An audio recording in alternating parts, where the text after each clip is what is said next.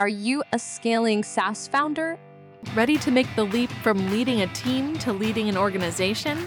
Join us each week as we refill your think tank with actionable tips and strategies from great business minds and those who don't know yet.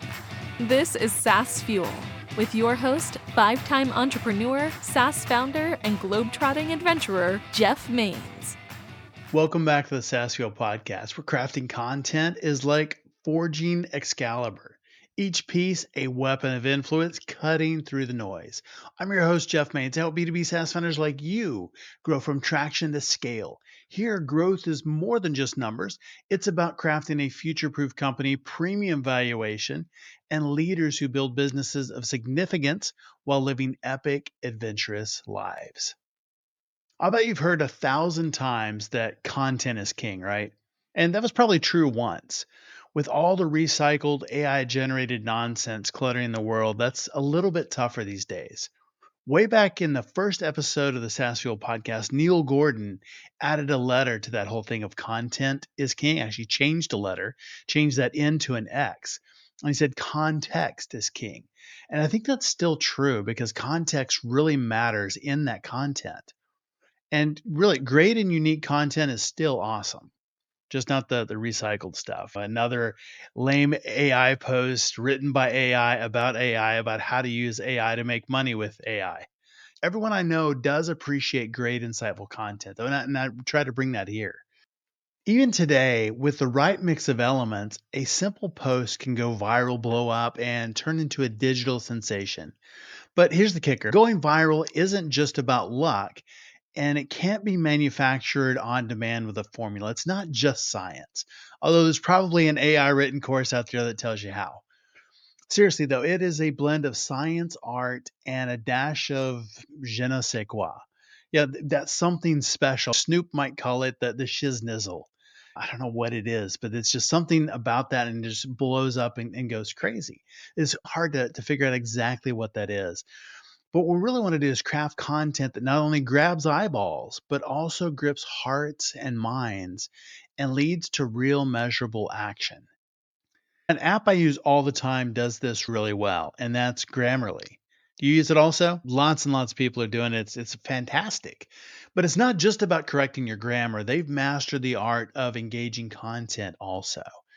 By providing value through tips, humor, relatable examples, they've turned a tool into a conversation starter, driving both brand awareness and user growth. It's content that educates, entertains, and yes, converts. And most of us want our content to do that same kind of thing.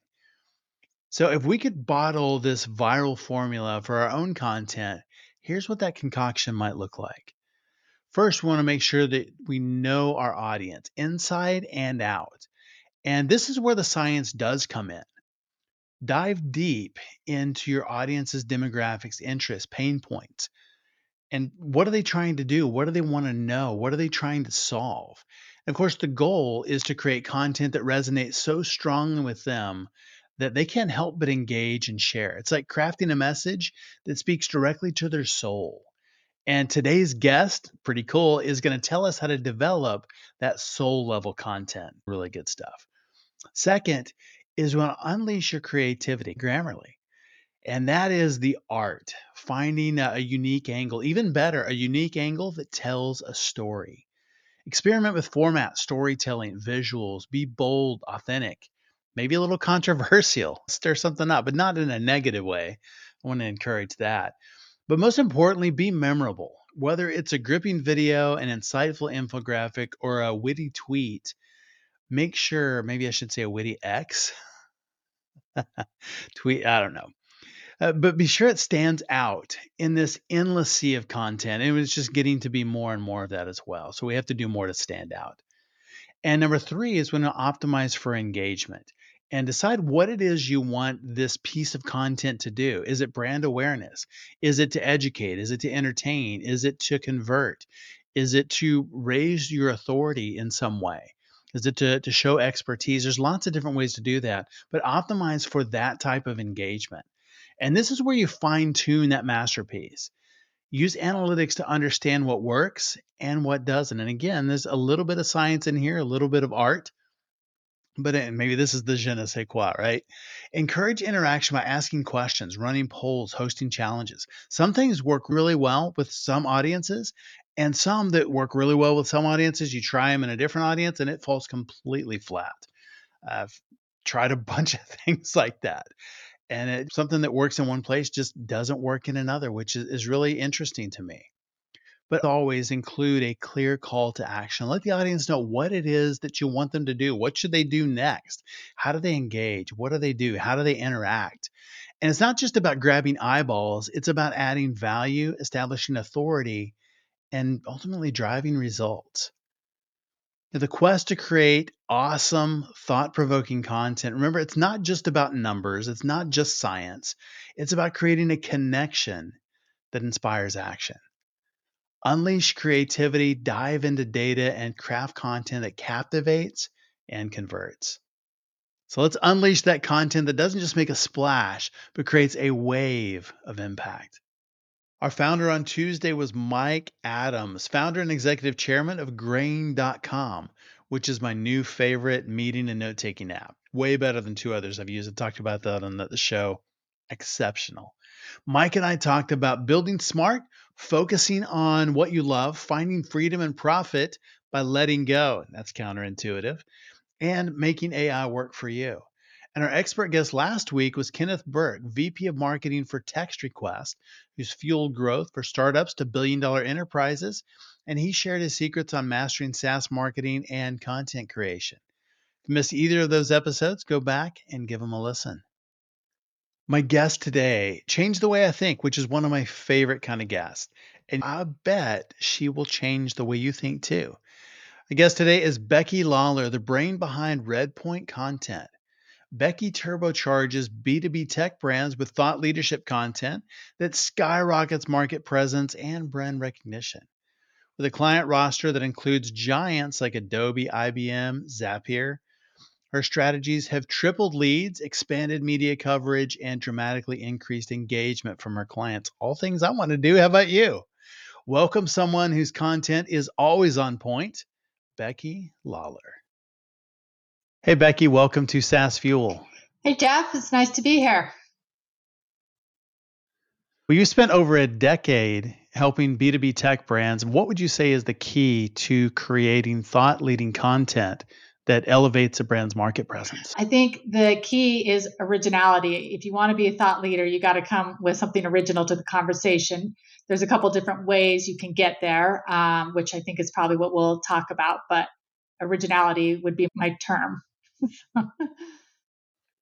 I like that. And so tell me a little bit about Redpoint Content. How did you come up with the idea? How did you land in doing this and helping B2B tech brands? Yeah, so I started out as a freelancer and I just landed in B2B tech because the first agency that kind of hired me way back when happened to be in the tech space. And I actually found that I really enjoyed it. And so I just stayed in there. And then probably about 5 or 6 years ago, I shifted into wanting to not just write content, but to do primary or original research as part of that development. I've always been in the thought leadership and especially in long form, in-depth content. That's just what I enjoy doing and what I'm really good at.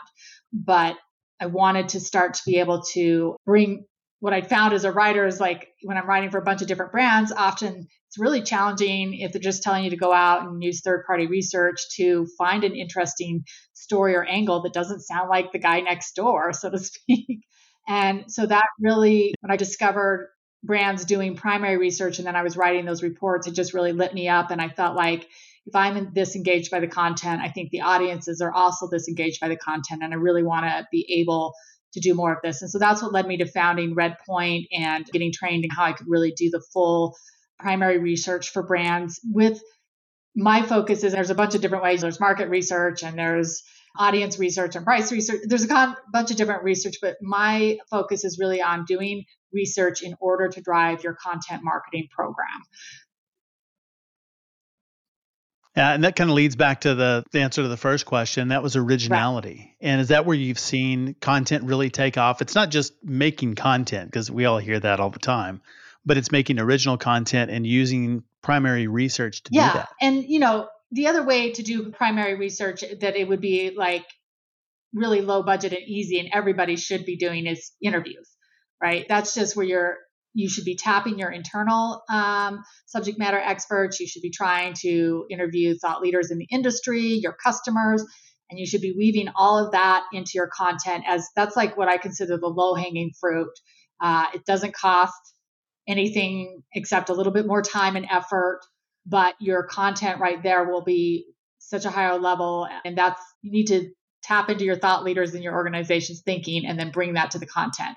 But I do see a lot of times that companies want to shortcut that and they just want to pick a topic and get a piece on it and not have to ask somebody for their time. But you need that originality. And the only way to get that is either through somebody's thinking and their experience, or this other way, which is also really interesting, is through primary research, where you're going out and you're typically, like, you're surveying your target audience. You want to be able to help them benchmark. You want to give them data points that maybe support your messaging and your product. You want to have data around what you're trying to say that you have done the research for and that nobody else is saying in the market. So like busting myths is another great way. If you can do research and kind of bust some myths in your industry, all of those are ways to really pique interest and engagement and show that you're authority and a thought leader in the space. I like that. And that's interesting. You say tap the experts right around you. So we don't have to go out and get McKinsey and HBR and Gartner and those guys to do the research or to buy their research. No, there is a time and a place for where you would want to tap like a Gartner, but it is not like something. I think when you're talking about your content marketing program, I think there's a lot of ways to do this. Like I said, just interviewing your own internal thought leaders is free. It just takes time and effort. But even doing your own branded research is going to be a lot less expensive. And I think actually can really elevate your own authority. It shows that you're investing in your industry, that you are going out and doing research for your whole industry, and you're owning that research in a way that elevates you. If you think about, I like to use Salesforce as an example. Everybody knows, like, Salesforce does a state of marketing report every single year. Everybody looks for that to come out. And that is part of, in my opinion, why they have authority in their industry, is because they do this research and they are the ones that everybody looks to. So in my mind, if you're the brand, do I want to invest with a consultancy and then they have that influence and thought leadership and I've just partnered on something that I'm passing around? Or do I want to own the research and really show that my brand is investing in the industry and elevate my authority in that industry that way? If it's me, I pick the brand owned research route. But like I said, it depends on specifically what your goals are. But a lot of times, if your goals are just around content marketing and engagement and PR and lead generation, I think brand owned research will probably deliver a stronger return on investment. That's really interesting. And just thinking about that is a great example of thought leadership. So they do that and people look forward to it. And what's interesting is people will start to reference that in other research and write articles about that research and that kind of thing. Is that kind of what you want to do as a company, as you do the research and you put it out there and you use it for more than just that? Yeah. So there's so much leverage you can get from doing research. And I just want to give you an example. One of my clients, just since we were talking about Gartner, one of my clients actually had their research cited by Gartner, which there you go. That's great. So then you have elevated yourself in the industry because nobody was doing that specific research. Not even Gartner had that data. So in one of their blogs, they cited this research report that we had done. I think that right there shows that you can, that's like a back channel to getting your Gartner citation. But yeah, so in general, I think there's so much you can get from it, starting with a content strategy, understanding your target audience. You've just gone out and surveyed them. Now you understand what their pain points are, their challenges, what's relevant to them. So now you can think about what content to create. Like, you can really establish a content strategy for a year based on the research you've done. You also can do so much spin-off content, social media, webinars, infographics, blogs. You can use it for an ABM program, because if you surveyed a bunch of different industries or roles, now you can slice that data and do reports and articles that are really specific towards different subsets that you surveyed. So there's just so many ways to recycle it. And in fact, even like events and trade shows and speaking, a lot of my clients have gotten a lot of value out of their thought leaders and their people they want to elevate in the organization being able to get speaking engagements because they have research to present, which actually is really appealing when people are trying to choose speakers for their events. Yeah, that's really interesting because then they can go and they can actually present your research as part of their speaking engagement. Yeah. And I had another client who they actually had tried to get a speaking engagement at this, I don't know what the event was, but something they told me they'd tried for a couple of years and had been turned down to speak. It was prestigious in their industry. Once we did the research, they applied again. Not only did they get a speaking slot, they actually got a prime speaking engagement versus just one of the session ones. I think they got like a main stage speaking engagement. So it was pretty amazing how much difference it made for them in getting that visibility. So if we're doing our own research, how do we put something together? How do we even do that? What have you seen that has worked or maybe some things that haven't? I think you need to start with a strategy. What I've seen that doesn't work is where people just, you get a bunch of cooks in the kitchen, so to speak, and somebody wants to know this from product marketing, somebody from marketing wants to know this. So people think they can just whip together a survey and ask the questions, but then all they have is some random data points. So if you're doing this for content marketing, you really need to start with a strategy. You need to understand two things, I think, really clearly. One is your outcome goals. What do you really want to achieve from this? Because that's going to drive your topic. So if PR is your biggest goal, if you really want media mentions in PR, you need to be thinking about what publications do we want to be in, what topics are of interest to them, what's being published in the press, so that you are really picking a topic that's aligned that way and doing research that's going to be appealing to the press. If you want to do it for lead generation, and those are the two kind of typically the two big outcomes. Lead gen, you'd want to be thinking more about your end audience and what topics are going to engage them. What do they care about? You can kill two birds with one stone on that, but I think you want to know which one is your priority and kind of start there. And then you want to pick a topic that's going to engage on that. And you want to make sure that you have a narrative around that topic. So you have some hypothesis that you think you should know your audience, at least that you have some idea of how you think they might respond. Or I said, if you have some myths where you feel like your experience has told you that even though everybody says X, you really think that Y is true, I think that makes for a really interesting, both for PR and lead gen, can make for really interesting headline to pull people in. So if you have something like that, like I had one client who they were pretty certain that people in their space thought that everybody was using SaaS tools, but they actually weren't using SaaS tools. And it turned out that less than 50% were using SaaS tools. And a lot of them actually were not even allowed to use SaaS tools for legal and compliance reasons. Interesting.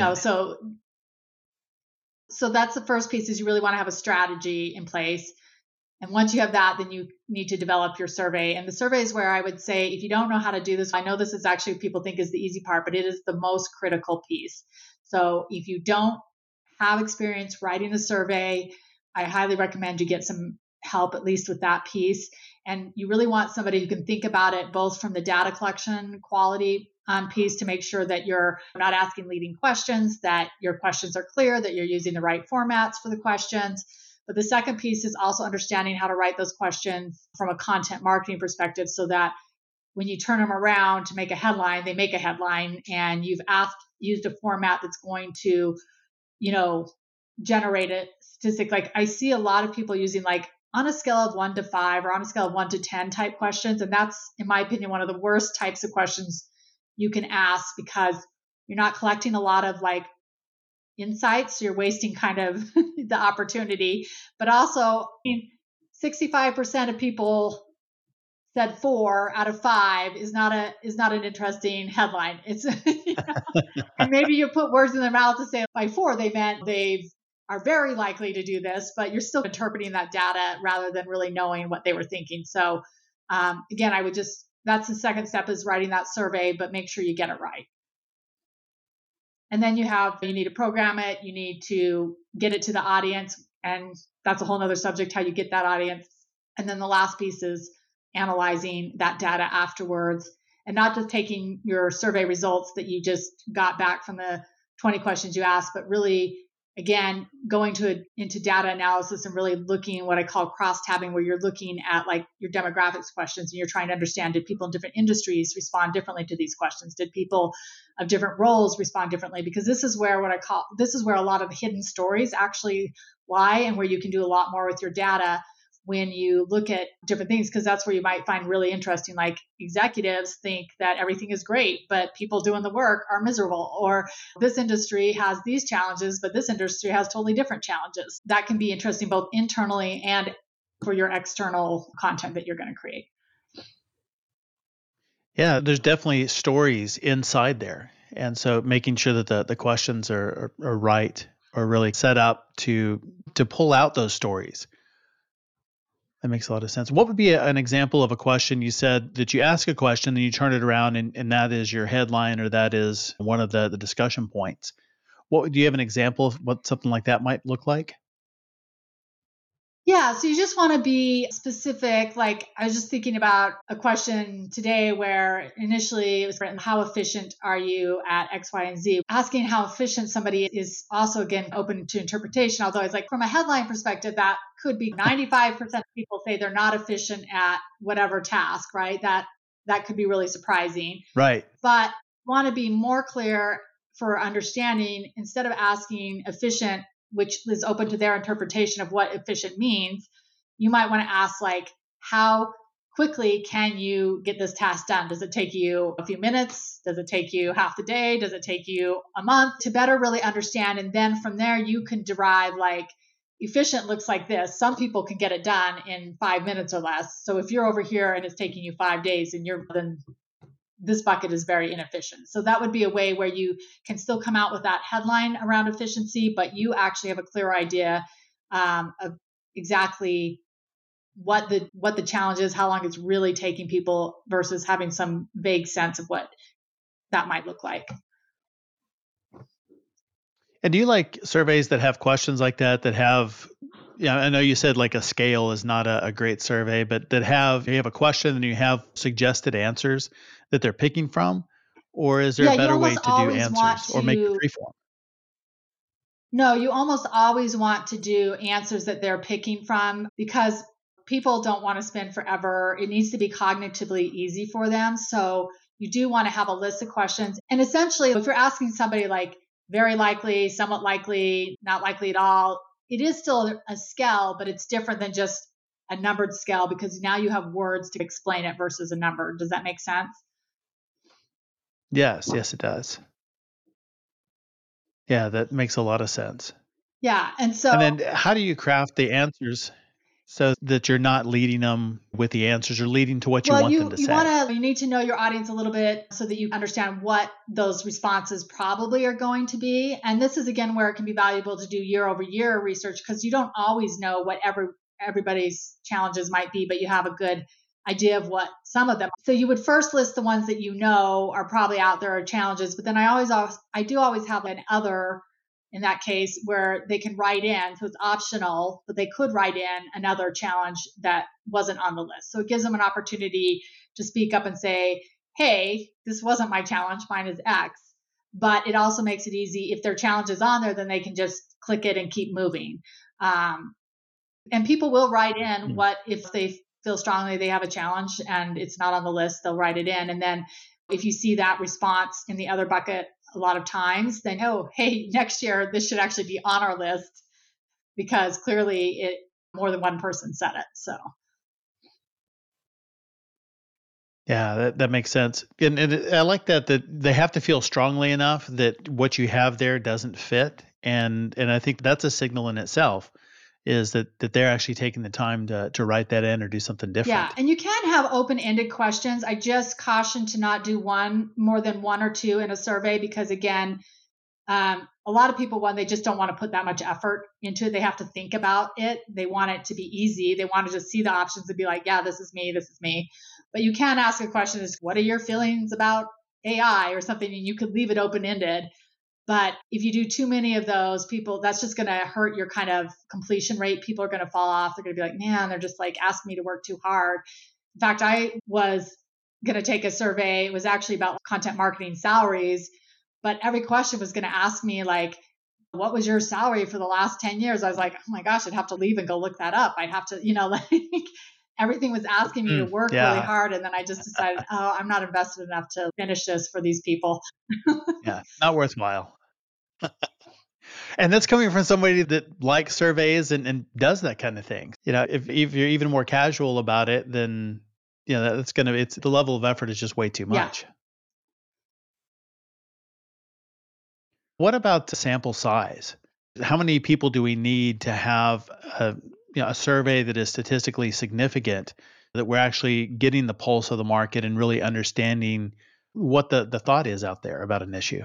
Yeah. So that one is always a tricky question because the answer is really, it depends. It depends Good both in marketing kind answer. of market perception of what is a valid, because some people will think, oh, you've got to have 5,000 responses or it's just not valid. But that's actually not true, because one of the things is the harder or the fewer people there are in that sample altogether, there are only so many CIOs that work at enterprises of 1,000 employees or more. And it is not nearly as big as everybody who Sure. works in IT, right? And it's going to be a lot Right. harder to even get those people to give you their time. I have seen actually like the Wall Street Journal publish content where they were like 80, it was like 80 CMOs or something. So it can even be under 100. And especially, this is especially true with B2B versus consumer audiences. Consumer audiences, I think there is an expectation for 1,000, 5,000, depending on what they're doing, because you're just asking everybody, right? Or you're asking a very large Yeah. sample size. But my general rule of thumb is, for if you have a B2B audience, over 100 is typically acceptable for most reasons and most purposes. Sometimes you can go lower than that, like I said, if you're really getting very exclusive about who you're trying to survey. And sometimes there might be a justification that you really need to go higher. Often, I think it depends a little bit more on what your goals are. Like if you want to be able to splice the data, like by industry or by geography, then you're just going to need more like 500 responses, because you're going to need a certain amount in each bucket.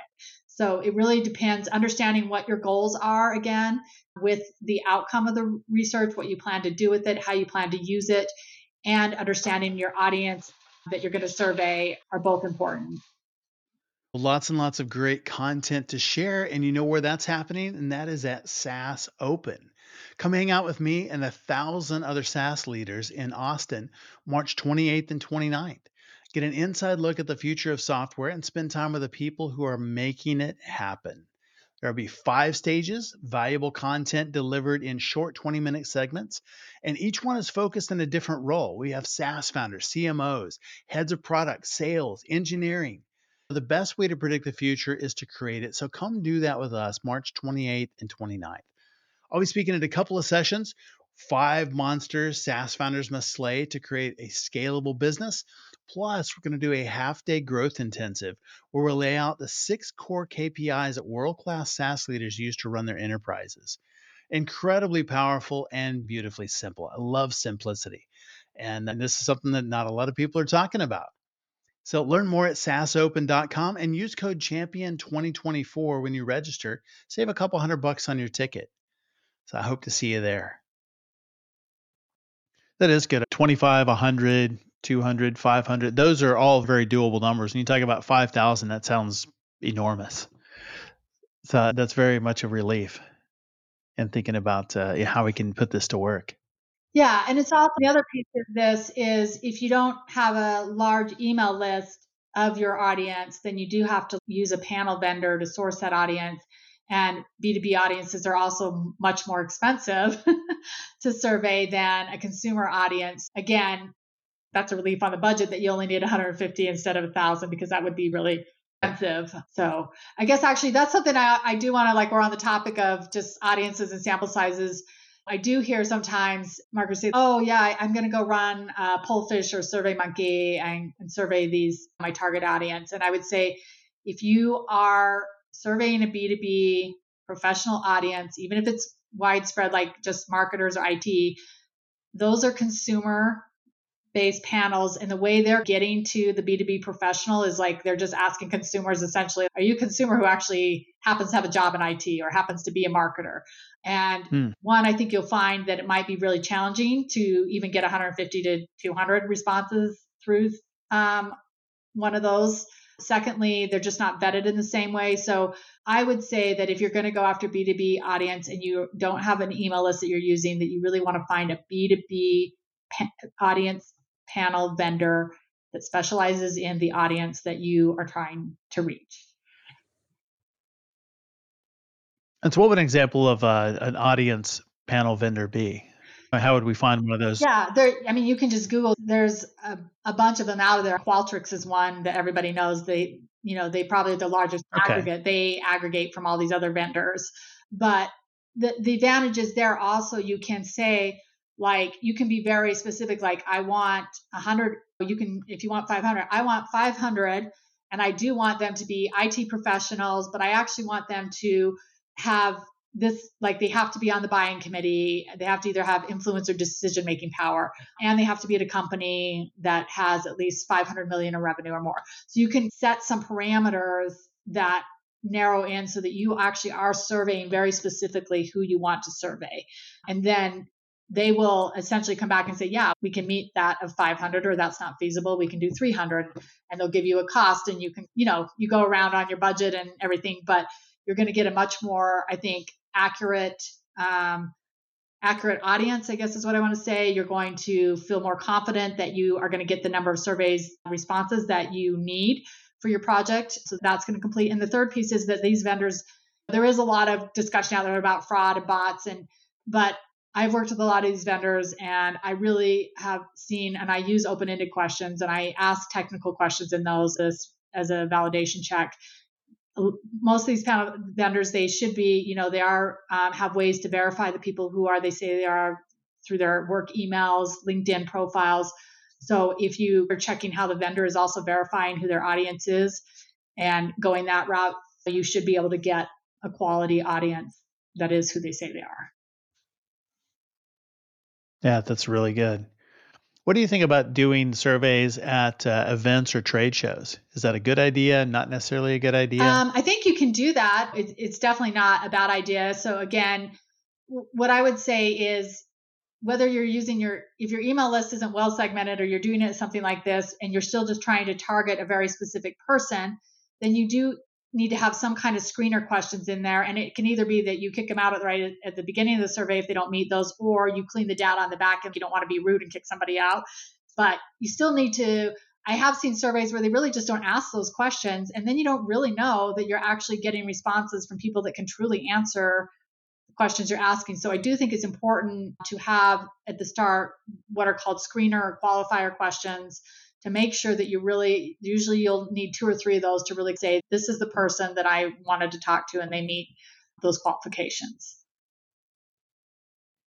So is it good to kick them out of the process then, or do they just go into a different bucket? And maybe that's one of the things you look at and say, my target says this, but then we've got other people in here, and maybe it's different level. What you're doing and why. Because if you're some way compensating them, if you're saying everybody who fills out the survey gets a $10 gift certificate, you may not want to do that for somebody that's not even going to be a response that you're going to use. However, I have had, I had one client who wanted to survey all of their brokers, but they didn't have, their email list wasn't very clean. And they decided that they didn't want to offend anybody that way.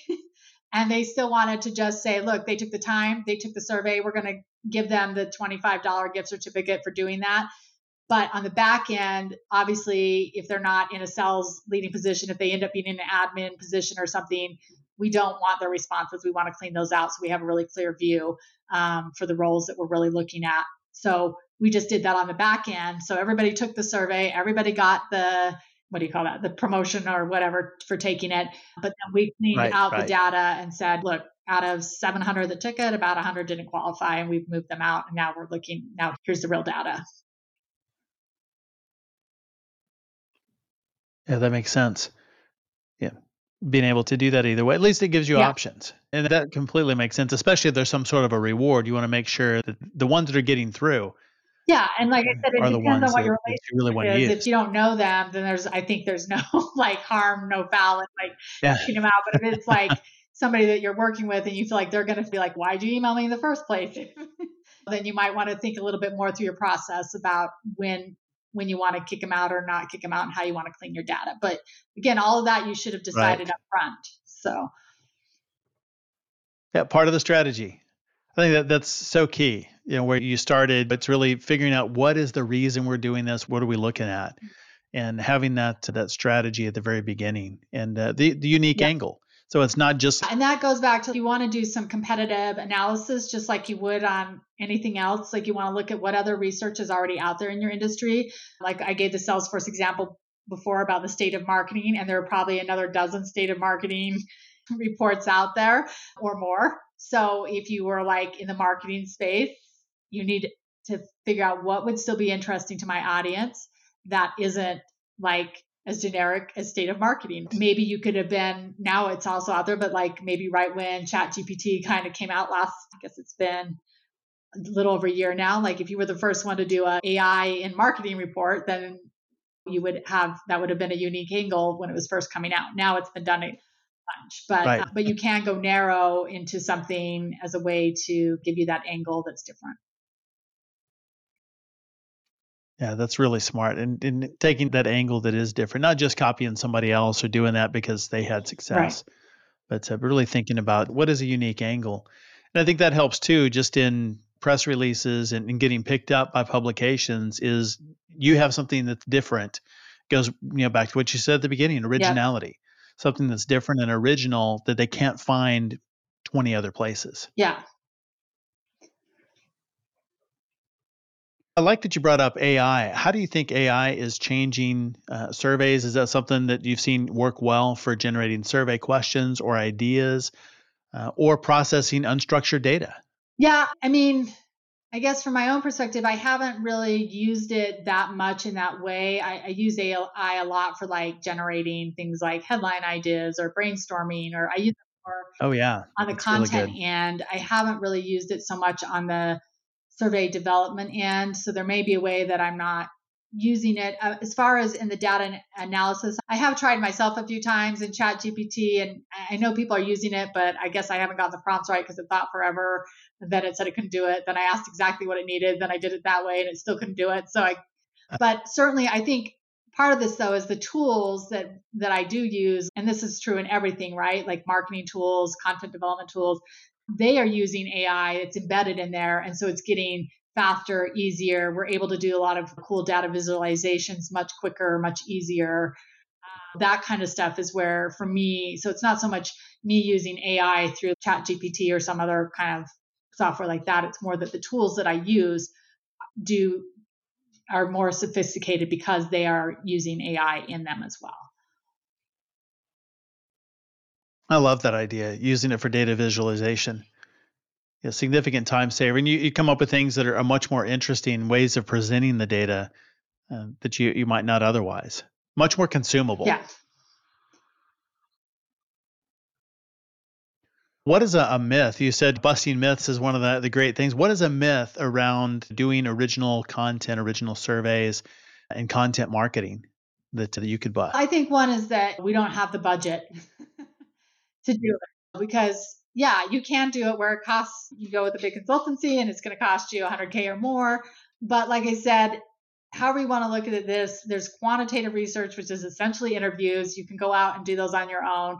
Even the qualitative survey based research, there are ways to just do it yourself if you want. You can start really basic with Google Forms or something. It's not really the process I would necessarily recommend, but if it's, I think at least experimenting and seeing how your process goes and working on it. If you have no budget, if you're like, you just don't, but you want something original, then just figure out how to get started and experiment and get better. And there are a range of agencies and costs that are a lot less than 100K. I do some research that's under 10K with clients. It just depends what you need and what you're looking for. But I would just say everybody has the budget in the sense of there are things you can do with no budget. That's great. You have another one? The other one is one that I guess the other myth which I talked about is that anybody can just write up a survey and put it in the field. And I have just seen too often where companies come to me after they've done the survey, collected their data, and they're like, we can't make sense of this. We don't really, what's the story here? And I've had to say, there isn't really a story here. The survey was poorly written and you don't really have interesting data. You don't have anything to say here. I just want to emphasize again, like, The survey matters. Make sure it's right, because if it's not, your whole investment could be down the tubes. That's so important. So how do we know if we do get it right? Is there a specific key or things that we should know in going in and creating the survey to know that we're heading down the right I path? think it's like what I discussed is don't write it until you have a strategy and you know and obviously you don't know what the data is going to say. You have hypotheses, but you should have a narrative that you've built around what you think the data is going to say. So you at least I craft a storyline for every survey I write in advance that may shift, but I at least know that the survey questions are going to answer this story. They're going to fill in this storyline. I know what each survey question, what type of headline they're going to X% say. I write that out so that I can see how that's going to translate into my narrative. And then the second piece is making sure that you have written survey questions that are clear, don't use jargon, aren't biased or leading, aren't too complicated for people to answer. Keep them clear and concise, both the question you're asking and the responses. Don't ask two questions in one question. So don't say, are you doing this carefully and quickly? Which one? I could be doing it carefully, but not quickly, or vice versa. Oh, that's I want really to make sure smart. that that's one of those. And then again, thinking about the format that you're asking it in, when it makes sense to make it select all, select one. Like I said, maybe there are times to use rating scales, but I feel like almost never. So that would just be one of mine. And if you don't know for sure, I mean, reach out, find somebody that can at least review it. And the other thing is you should always test your survey. Once I program it, I actually have 2 or 3. I have everybody that's on the project take it and test it, but I also ask some outside people to test it, because then they might say, hey, none of these were like an answer I would respond to, but you didn't have another option or a don't know option here. And like, you're like, oh, light bulb, so it's really good to test it. And then also once you put it in the field, around 10% of your responses, take a moment, either pause the survey. If you're like with a panel vendor, they'll usually just pause it for you. Or if you're doing email, just when you get about 10, 15% of your collections, you should look at the data that's coming in and be looking and saying, like, does this all make sense? If we're seeing really surprising results somewhere, why is that? Is it just that we're surprised, or is it that people aren't actually understanding the question? Is it not written correctly? And let's correct that right now before we get the rest of the data so that we're getting the right responses. Yeah, much better to do that then, instead of when you get it in, you've got these crazy outliers and yeah, and it could be that the question wasn't clear, and it's a little tricky sometimes. It's half art and half science when you're writing a survey. So sometimes you do just need to like see, oh, it doesn't seem like people are actually reading this the right way. Like maybe we need to put in parentheses a little bit better description of what we mean by this term we're using. Or how do we prevent bias? So if we have a narrative and we think that it's going to go this way and we're writing the headlines and knowing how we're going to use it, is it that we're writing the headline and we're waiting for the result to plug into that? yeah, Or exactly. are there ways that we can make sure that we're not putting bias into it? In terms of the questions, you wouldn't want to ask, you wouldn't want to ask something that would then lead them to respond to the next question. That's also a leading question, is where you're, Oh, yeah. This is really hard to do. Now, how do you struggle? You've set it up for them to be thinking like, this is really hard. Now answer this question. So we're going to lead them into selecting. You can't always, it's just like everything. We're humans. You can't eliminate every piece of bias, I think, from your own. But I try as much as possible not to try to recognize where there could be bias. And like I said, part of that is being honest, whatever the data you get. Sometimes you get results you wanted everybody to say they were struggling with this pain point because your solution solves it. And so that would be great. But the reality is They say they're not struggling with it. So now what do you do with that? You have a couple of different options. You could just leave it out of your story and not report on that piece of data if it's just not going to, be part of your narrative. But I often encourage you, like, report on it and talk about why. And there may still be a way that, even though, like, I just doing one now where the people responding were actually saying that the customer service was better than other industries, and that was not what we expected. We expected them to say that it was worse. And when we thought about it, I think that's because they're just so used to the status quo that they don't actually, and also they're doing this job day in, day out. So if they already know what the help number is for their job that they're doing. But if they were to go out and need to return something at an e-commerce store, and now they're digging for the customer service number and they're waiting. That feels more painful to them because it's not their day-to-day process. So there was ways to think about why they responded to something and still have a narrative around it. Yeah, this was the data, but we think this is why this is happening. Yeah. What is the biggest mistake? Assuming you go out there and you do research and you come back and you've got that and you've got a story. What is the biggest mistake that the brands tend to make when it comes to using their survey results and getting it out there into the world? I think just not repurposing it to enough places and enough ways. Like I said, I did say you could do it on a very skeletal budget if you want, but if you do invest a lot of money, you should get your money worth out of it. So you should really be thinking sales enablement. There's just so many ways that you can use it. So don't just think externally, also think internally how you can be using that data.